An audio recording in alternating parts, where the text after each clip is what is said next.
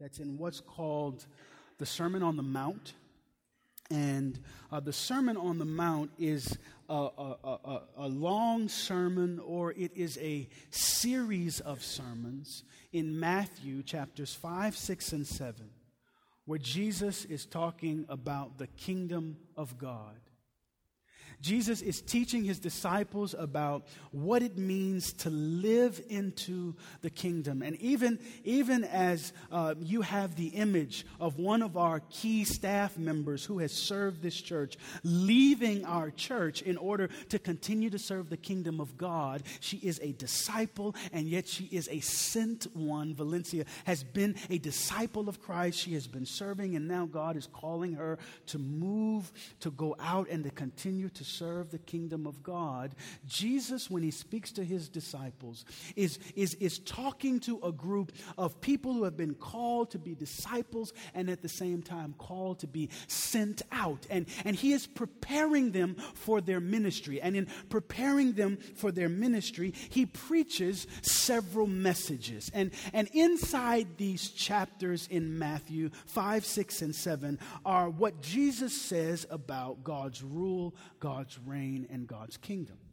Now, I'll encourage some of you to look through this. It'll take maybe 20, 25 minutes to read through it after church some point this week. Look at Matthew 5, 6, and 7, and you'll see a thread in those chapters and in those messages, and it is a thread of prayer. Prayer is not peripheral to the teaching. Prayer is not on the fringes of the teaching. Prayer is right in the middle of what Jesus is teaching and preaching in the Sermon on the Mount. It is primary to his teachings because it is primary to the life of Jesus' followers. The Christian spiritual life has in the middle of it, has underneath it, active relationship with God that is built through communicating with God. Some of you heard me say a few years ago when I came to New Community, I made a kind of confession. I was looking at some passage and mentioned the Lord's Prayer, and I told you that I was at one point leading a funeral. And I had already preached a funeral. That was done. We were at the graveside service, which is where the casket is sitting and about to be lowered. And there's kind of a small service at the graveside. And one of the things that the officiating minister can do is lead the family and the friends in prayer. And, you can kind of preach another sermon if you like, or you can just kind of, go through a short ritual. And so part of my practice was to sort of have the family gather and sort of invoke the model of prayer that our Lord Jesus left us with. And I said to them, repeat after me what we call the Lord's Prayer. And I started into the prayer, our Father, who art in heaven, and they're repeating after me. And somewhere after about forgive our debts, I forgot the Lord's Prayer.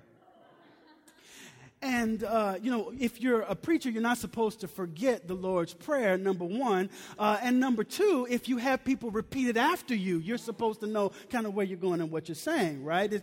And so I forgot the Lord's Prayer. And this was a first for me. And to my left and to my right was a missionary. There were mothers in the church, missionaries. And mother to my right kind of saw me stumble. And, this really wasn't a moment where you could kind of recover. I didn't want to make up words for the prayer, and I'm seeing this happen. I'm getting to the phrases, I'm remembering, but you don't really think too quickly when there's a coffin in front of you and people are crying. So I kind of get tongue-tied and I forget and I kind of look and I'm thinking, there's a casket. She ain't gonna help me, And so mother kind of recovers from me and kind of gives me the words.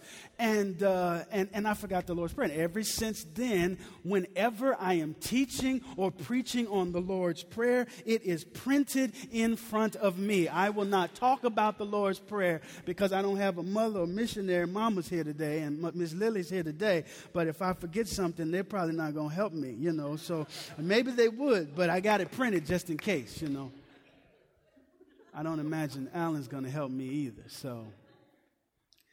And this, despite my forgetting this model of prayer that Jesus leaves his disciples, It's important. My forgetfulness then is no clue toward the importance of not just this particular prayer, but that prayer is important for Christians, for followers of Jesus, to be in relationship, to be in friendship with God, to be in communication with God is natural for followers of Jesus because it is the most natural posture for Jesus himself. Jesus being in a conversation, in a prayerful relationship with God is his most natural posture. He says in the scriptures that he and the Father are one. He says that people, when they receive him, receive the one who sent him. He says to us over and over again that the relationship that he has with God is so open and so sacred and so transparent. And our relationships as followers of this Savior ought to be the same. And that comes through a life of the kind of thing Jesus is talking about. As we go to Matthew 6 in a second, I'm going to ask you, particularly those of you who are a part of this church, to bring to this message, to bring to this passage all that you know about Jesus' teaching, about what Jesus says about the kingdom of God, because you can't divorce what Jesus says about prayer from what he says in the rest of the sermon. I can't give you all of a summary of what the Sermon on the Mount is, won't do that. But prayer is a part of it. It's underneath it. And so prayerfully think through how God might be pulling prayer in front of you and maybe to the center of your life as I preach to you this morning. Think through prayerfully whether the Spirit of God is pulling you to take prayer from the fringes of your life to a primary place in your life. So look at Matthew chapter 6 if you have your Bibles. If not, look on the screen here above me. And I'm going to ask you to read this passage. We'll read verses 5 through 13. I'll start with you, but since I have other things to say, I'll drop out and you keep reading. For you fast readers, slow down. And for you slow readers, don't be so slow. Okay, let's read. When you pray, don't be like... Hold on, wait. Y'all use your best voice. We're reading the scriptures. I'm not going to have you stand like they do in some traditions, but sound like you're standing as you read this scripture.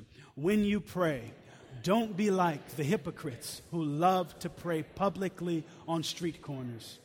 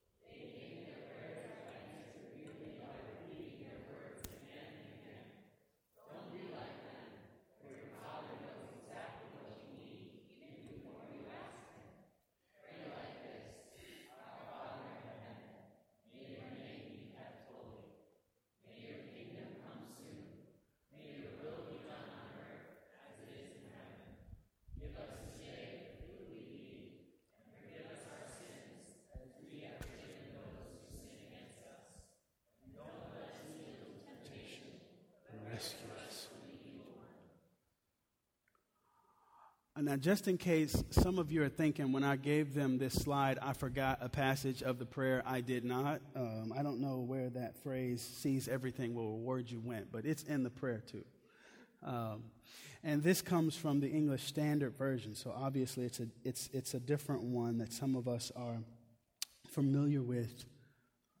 This morning, I want to give you two sort of words to describe this passage. And I want to talk about one part of the prayer, and then I'll be done. And the word that I want to suggest that Jesus is that will kind of capture what Jesus is doing in this passage is that Jesus offers a word of correction.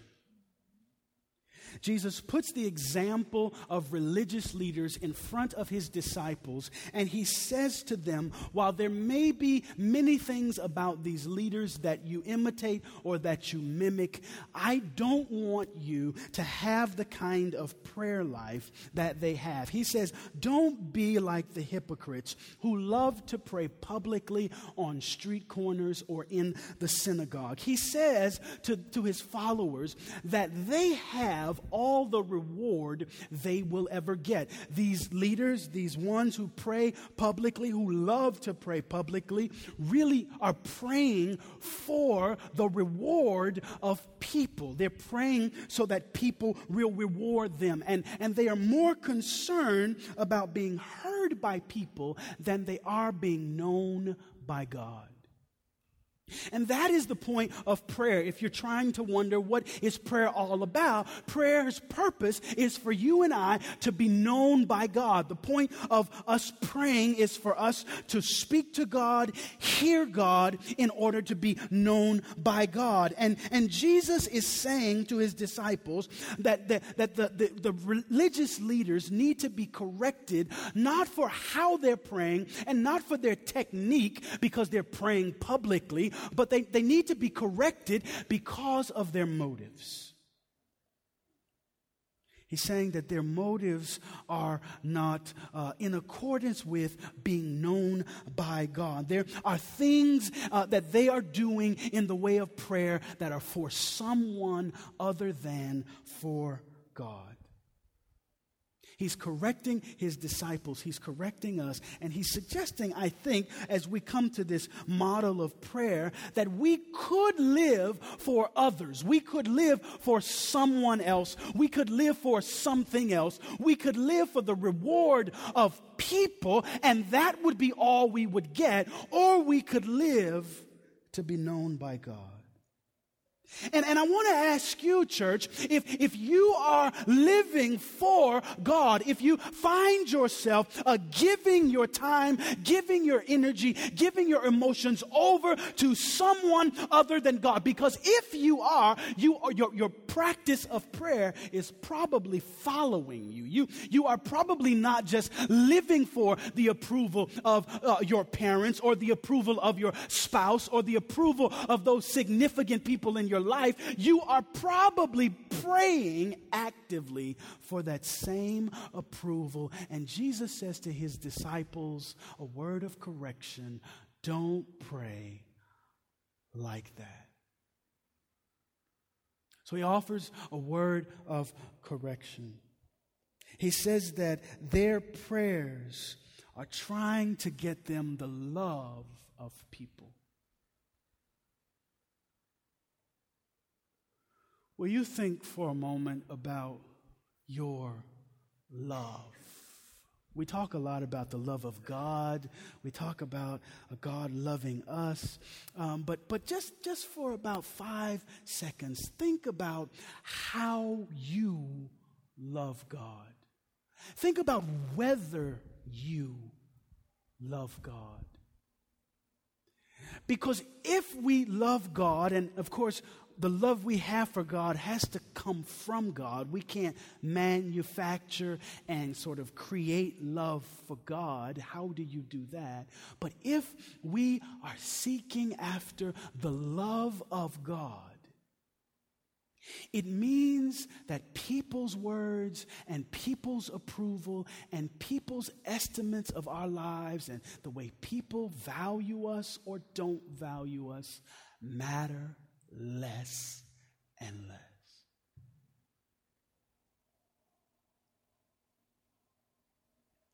He offers a word of correction about their motive and about their love. But the second thing that Jesus offers in this text is a word of description.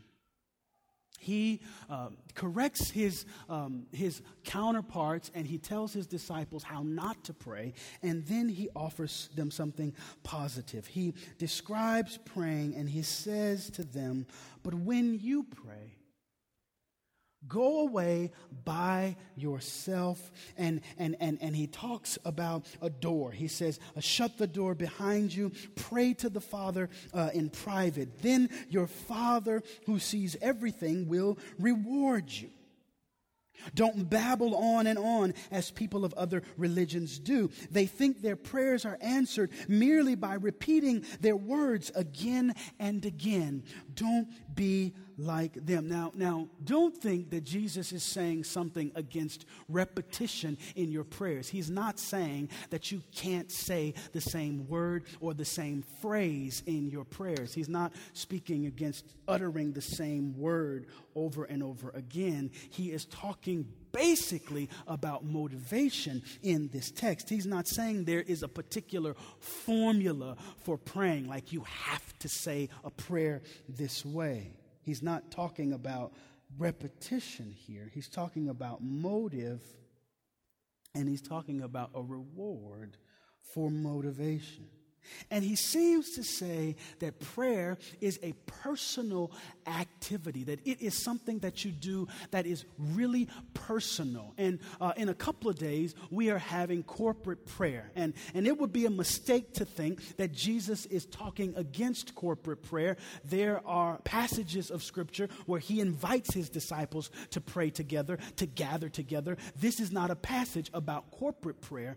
This is a passage about personal prayer. This is a passage to his disciples about how and whether they pray themselves. And Nathan said, if you're the praying type, come to pray. I want to echo that and say, even if you're not the praying type, you're not only invited, you need to show up on Wednesday night so that we can pray together. So all y'all come Wednesday night. I know all y'all not going to come, but I'm going to tell you to come anyway. All right, 7:30, Wednesday night. Now, that's corporate prayer when we gather together on Wednesday night, but Jesus is not talking about corporate prayer. And he's saying to his disciples, I'm not going to take away from gathering with others, but I am going to lift up this value of you praying on your own.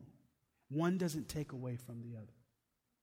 And what we'll find in a moment is that one actually feeds into and strengthens the other. He assumes that his disciples are praying. He's talking to a group of Jewish men and Jewish women, and he knows that they gather together throughout the year for prayers. He knows that he accompanies his disciples to the synagogues for praying with other believers. And so this is not about corporate prayer. This is about him saying certain people gather in public and with others to pray, but they don't pray on their own. So I'm going to teach you how to do that. He tells them to find a room, to close the door so that they can pray.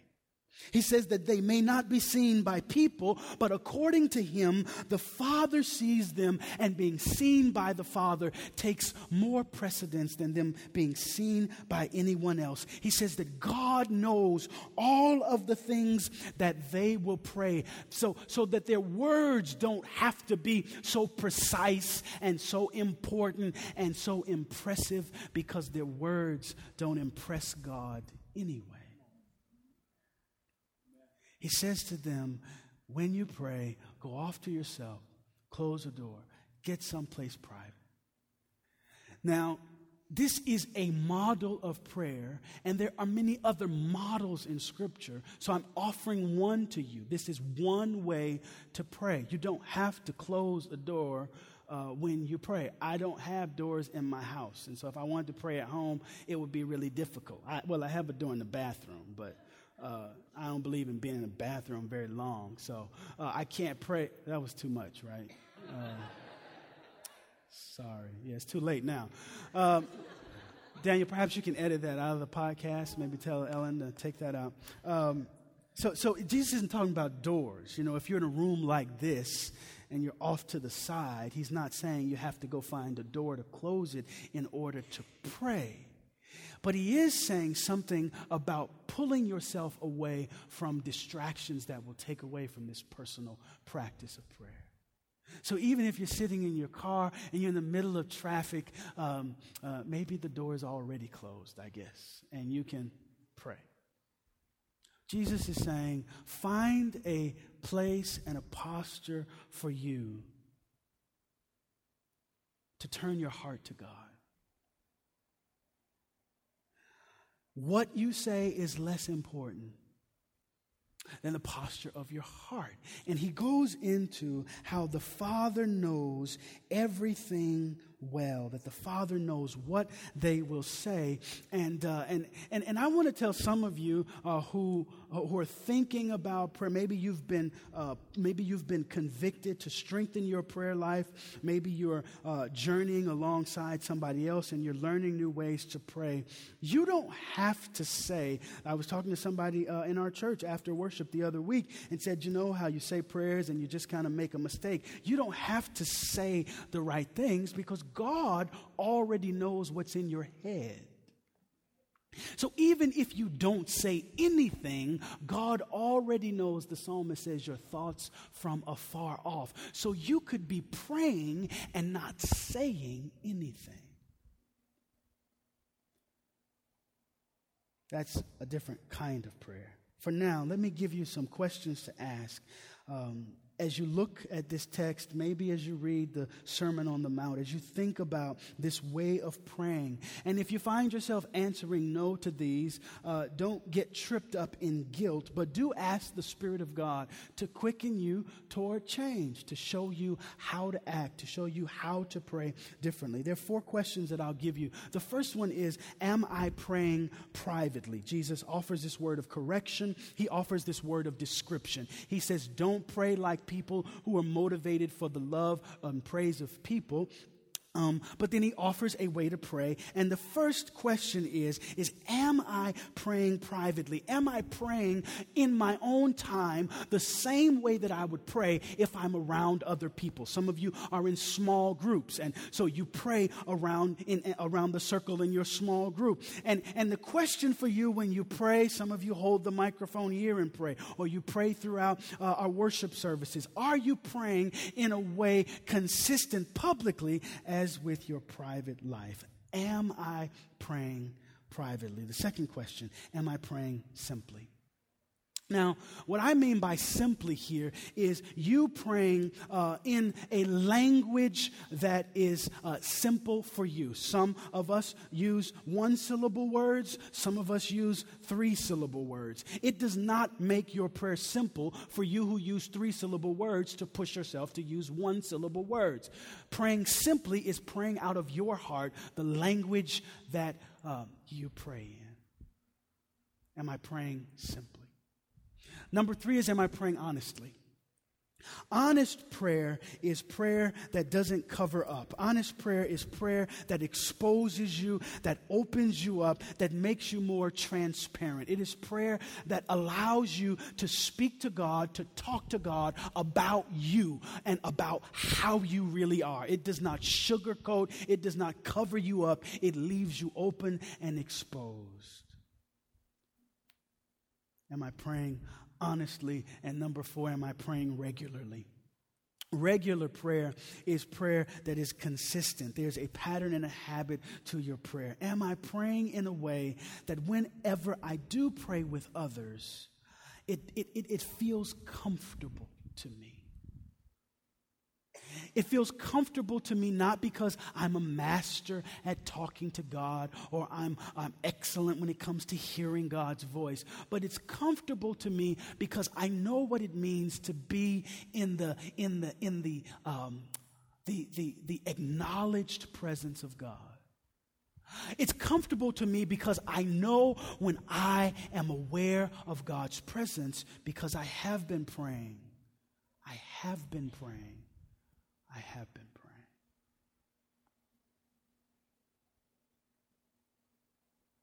Am I praying privately, simply, honestly, regularly? Jesus is going to give us language for prayer, and we'll just take one part of this prayer for today and the next part next week. But remember that the language of the prayer is secondary. See, that God knows your best words, and God doesn't expect certain words from you when you pray. When we pray, we don't pray to inform the God who Jesus says is our Father. We pray to hear God and to allow God to form us. We pray not necessarily to say certain things or run down long lists, but we pray so that God can speak to us about our sinfulness and about the access that we have to great grace. We pray so that we can hear the Spirit saying to us again the truth about who we are. God knows who God is. We don't always know who we are. So Jesus describes this model of prayer. He gives his disciples this way of praying. He tells them to pray like this. Our Father in heaven, may your name be kept holy. May your kingdom come soon. May your will be done on earth as it is in heaven. Okay, 2 points, and I close up shop for today.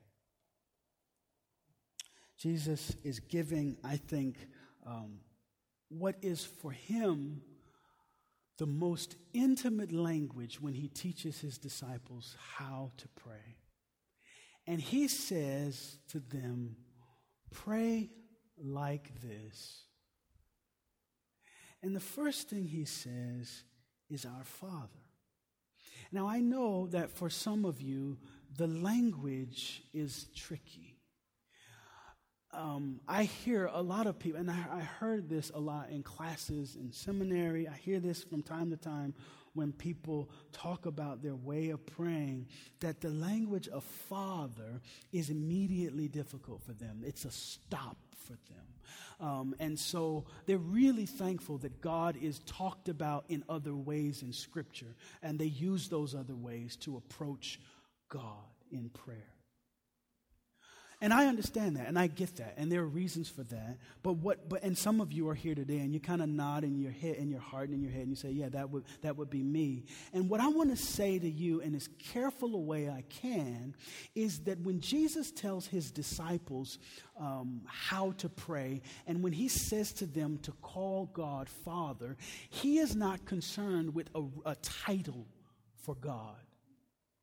He's not trying to push them upon them a title for God. Now, it's biblical and it's appropriate for us to call the triune God Holy Father, Holy Son, Holy Spirit. It is biblical. God is Father throughout the Gospels, throughout the New Testament. That is a consistent name for God. The Son, we talk about Jesus as the Son. We talk about the Spirit, the Holy Spirit, the Spirit of God.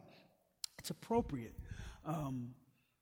And yet, the triune language, the language of the Trinity, the language of God in the New Testament is not about titles for God. The language here that Jesus gives to us as his church is language of relationship. He is saying to us that when we pray, we get to approach the one that he knows most intimately and most closely as Father. He's not even getting to where we are. He's not trying to step into our shoes, into our experiences of our good fathers or bad fathers or great fathers or terrible fathers. He's not even dealing with you. He's giving you something. He's giving you and me access to a more perfect, a more beautiful relationship, and that is the relationship that he has with his Father. And he says that the Father, hear this, and this is the point, is ours. I think that this language is a restatement of the gospel.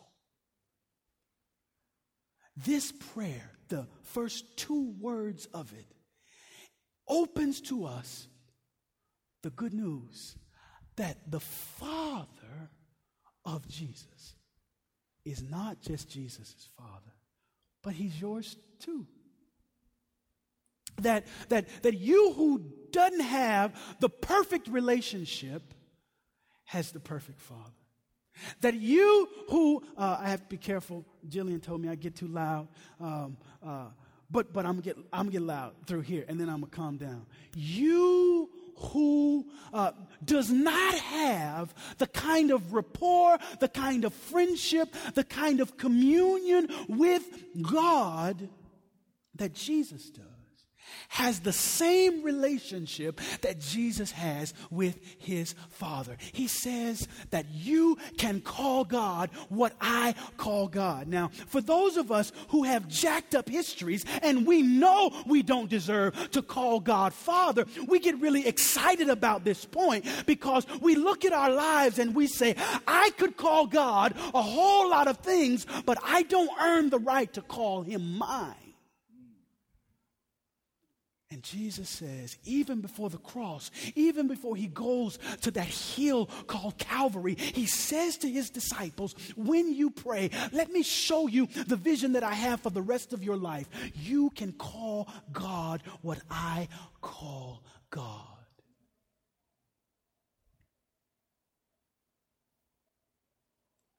We do well to look back at the scriptures and to see how Jesus has talked about his relationship with his Father. And so look at a couple of verses with me as Jesus gives his disciples and gives us a way of talking about God the Father. In Matthew chapter 11 and verse 27, he says, all things have been committed to me by my Father. No one knows the Son except the Father, and no one knows the Father except the Son, and those to whom the Son chooses to reveal him. Matthew 28 and 18 says, then Jesus came to them and said, all authority in heaven and on earth has been given to me, so that everything on heaven and earth has been given to me. Again, talking about the God who gives him this. John 10 and 30 says, I and the Father are one. John 16 and 28, I came from the Father and entered the world. Now I am leaving the world and going back to the Father. And lastly, John 17, 25 and 26. He's praying. This is Jesus' prayer. John 17, righteous Father, though the world does not know you, I know you, and they know that you have sent me. I have made you known to them and will continue to make you known in order that the love you have for me may be in them and that I myself may be in them. This is the Jesus who in Matthew 5, 6 and 7, when he teaches his disciples, when he preaches a long sermon on prayer, this is the Jesus who says, you get to call God what I call God. God who gave me all authority. That's the one you get to call Father. God, the one who is righteous. God, the one who the world does not know. You get to call that God your Father. The God who I say I am one with. You get to call Father.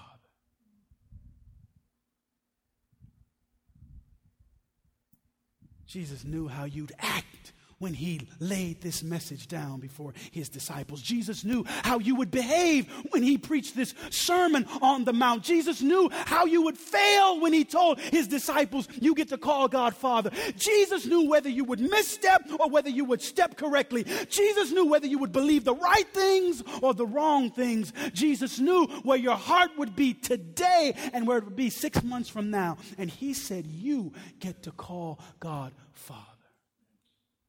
When you pray,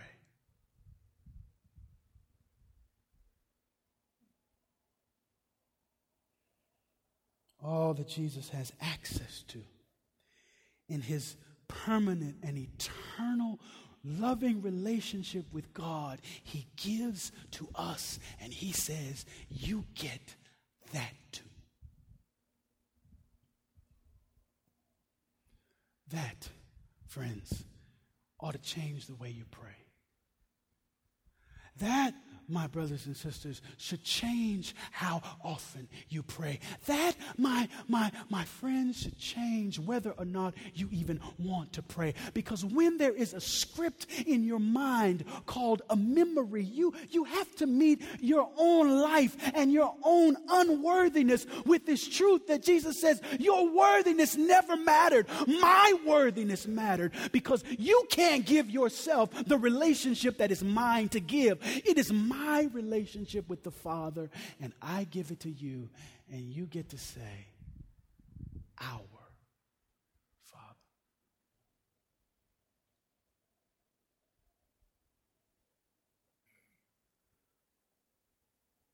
Now, as wonderful as that is, the discipleship that he calls these folks to and that he calls us to is not romantic.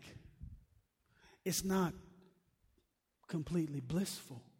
Because if you get to call God Father, if the relationship that Jesus has with his Father is extended to us, the will of God the Father that Jesus picks up and carries in his own life is the will that we pick up and carry in our lives. If we get to own and claim the benefits of Jesus' relationship with his Father, we get to pick up and claim the sacrifices that come with Jesus' relationship with his Father. And the way that looks, my friends, in Scripture is talked about in the language of the prayer, the kingdom of God. Jesus is preaching about a kingdom. He's preaching about God's rule and reign. And I love what Eugene Peterson says about prayer. He says that prayer is not the place where you get your curiosity satisfied. It is where we establish continuities with Jesus' life. It's not on the slide. I'll say it again. The place of prayer is not where our curiosity is satisfied. It is where we establish continuities with Jesus' life. Prayer is not where you go when you want God to do something. Prayer is where you go when you want God to do something through you. Prayer is not this resigned activity where you lift up your hands and say, I give it all over to you, God, because there's nothing I can do. It's the place where you go with your hands open and say, God, is there something that I'm not doing that you're calling me to? Prayer is not an activity where you say, there is nothing for me to pay attention to. It is an activity that opens your ears and opens your heart and says, God, I could be wrong about this. Change me if you need to. It's not where your curiosity is satisfied. It's the place where you go to live a life next to Jesus. Say the word kingdom. Second word. Jesus is talking about life in the kingdom. And the Lord of the kingdom is subject to the kingdom. Jesus, who is Lord, is putting himself in submission to the kingdom. Now, I read a chapter this week that I think sort of nails this, and we talk about kingdom of God a lot in our church, and so you hear that if you've seen the old podcast, that teaching in that language is in the history of our church. It's in the current life of our church. We talk a lot about what it means to be a kingdom people and what it means to be in submission to the kingdom of God. And I hope whether you're familiar with how we talk about it or whether you're not, you will find this quote helpful. It's from a pastor in Minnesota named Gregory Boyd. And he says that when the kingdom is manifested, it's rather obvious. It looks like people individually and collectively mimicking God. It looks like Calvary. It looks Christian whether it identifies itself as such or not. When people are coming under others to love and serve them without regard to how much or how little those others deserve it, and without regard for their own interests and reputation, the kingdom of God has come. The prayer Our Father in heaven, may your name be kept holy. I think that language of keeping the name of God holy is a whole sermon in and of itself. I'm not gonna go there. I have two things to say. One is about our Father, the other is about the kingdom. But if I had something else to say, it would be about how we keep the name of God holy. I'm not going to talk about keeping the name of God holy. But we need, I think, to sit with the name of God in a way that we usually don't. We talk about God so casually. And holiness is not, I said I wasn't going to talk about it. Holiness is not, it's not an altogether mystical experience, holiness. Holiness is carnal. It's flesh. You can touch holiness. You can imagine holiness. You can envision holiness. And when it comes to God's holiness, the image that we have of God being holy is Jesus. So I'm not going to talk anymore about trying to keep the name of God holy, but I want you to sit with that and sort of ask God, how in my life can I keep the image of Jesus, the name of God, holy? Jesus says, may your kingdom come soon. Holy God, who is our Father, may your kingdom come soon. May your will be done on earth as it is in heaven. Gregory Boyd says that the kingdom, it's not invisible. He goes into how the kingdom is visible. What it looks like is an image of Jesus. It looks like Jesus, he says. And so when Jesus offers these prayerful words for us to pray, may your kingdom come, what we are asking for is for Jesus to come. When we pray like this, we are asking that Jesus, that Calvary, that suffering, that the will of God, us submitting to it, that love are embodied in our lives on earth, in our relationship, in the same way that it is in heaven. Now, does that make sense to you? This language of in heaven, let me just say what that is and what that isn't. That isn't some excuse to try to act like God is not on earth, like God is not here with us. The language of in heaven is the best language that Jesus and his audience can relate to as they hear this story and this sermon. It's the best language they can relate to the place where God is most noticeable. So may your kingdom come here just like it is in the place, God, where you are most noticeable. Just like your kingdom, your rule, your purpose, your plan is most noticeable where you are. Would you allow your kingdom to come right now in me in that way? You know how this looks? This looks like you having a fight with your spouse. This looks like you having a fight with your spouse. You're having not just a conflict, but a fight. And let's just say you're the one who's right. You're the one who's right. And when I have a fight, I'm always the one in my house who's right, so this fits. So let's just say it's true. It's true. Ask my wife. She'll tell you.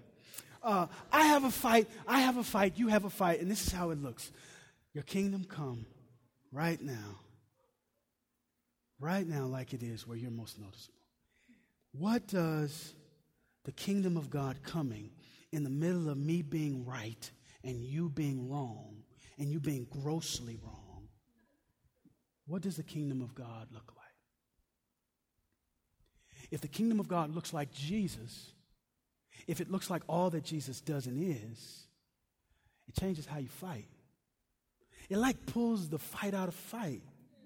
It does. I mean, have you ever tried? Okay, everybody's not married. Let's just say most of y'all, somebody has liked enough to call you girlfriend or boyfriend. For those of you who haven't, we'll pray for you over by the cross later today. That was a joke, visitors. I'm much more caring and gentle than that. Most of us have had significant others in our life. And you get upset with them. And when the kingdom comes in the context of a relationship with people you're upset with, it looks like you putting someone else before you. It's not It's not all that profound, but that's exactly what Jesus does. His entire existence is about putting you before him, about putting us before him, about putting the earth, about putting the universe that needs to be restored and renewed and redeemed before him. It looks like you're going to work tomorrow morning and dealing with that coworker who is crazy. I mean, who everybody knows is crazy. It's not even a question. And you sort of finding a way for Calvary to get located in your conversation. Not to object, not to sort of lose reality and say you're not crazy, because you're crazy. You're crazy. But Calvary comes for crazy people.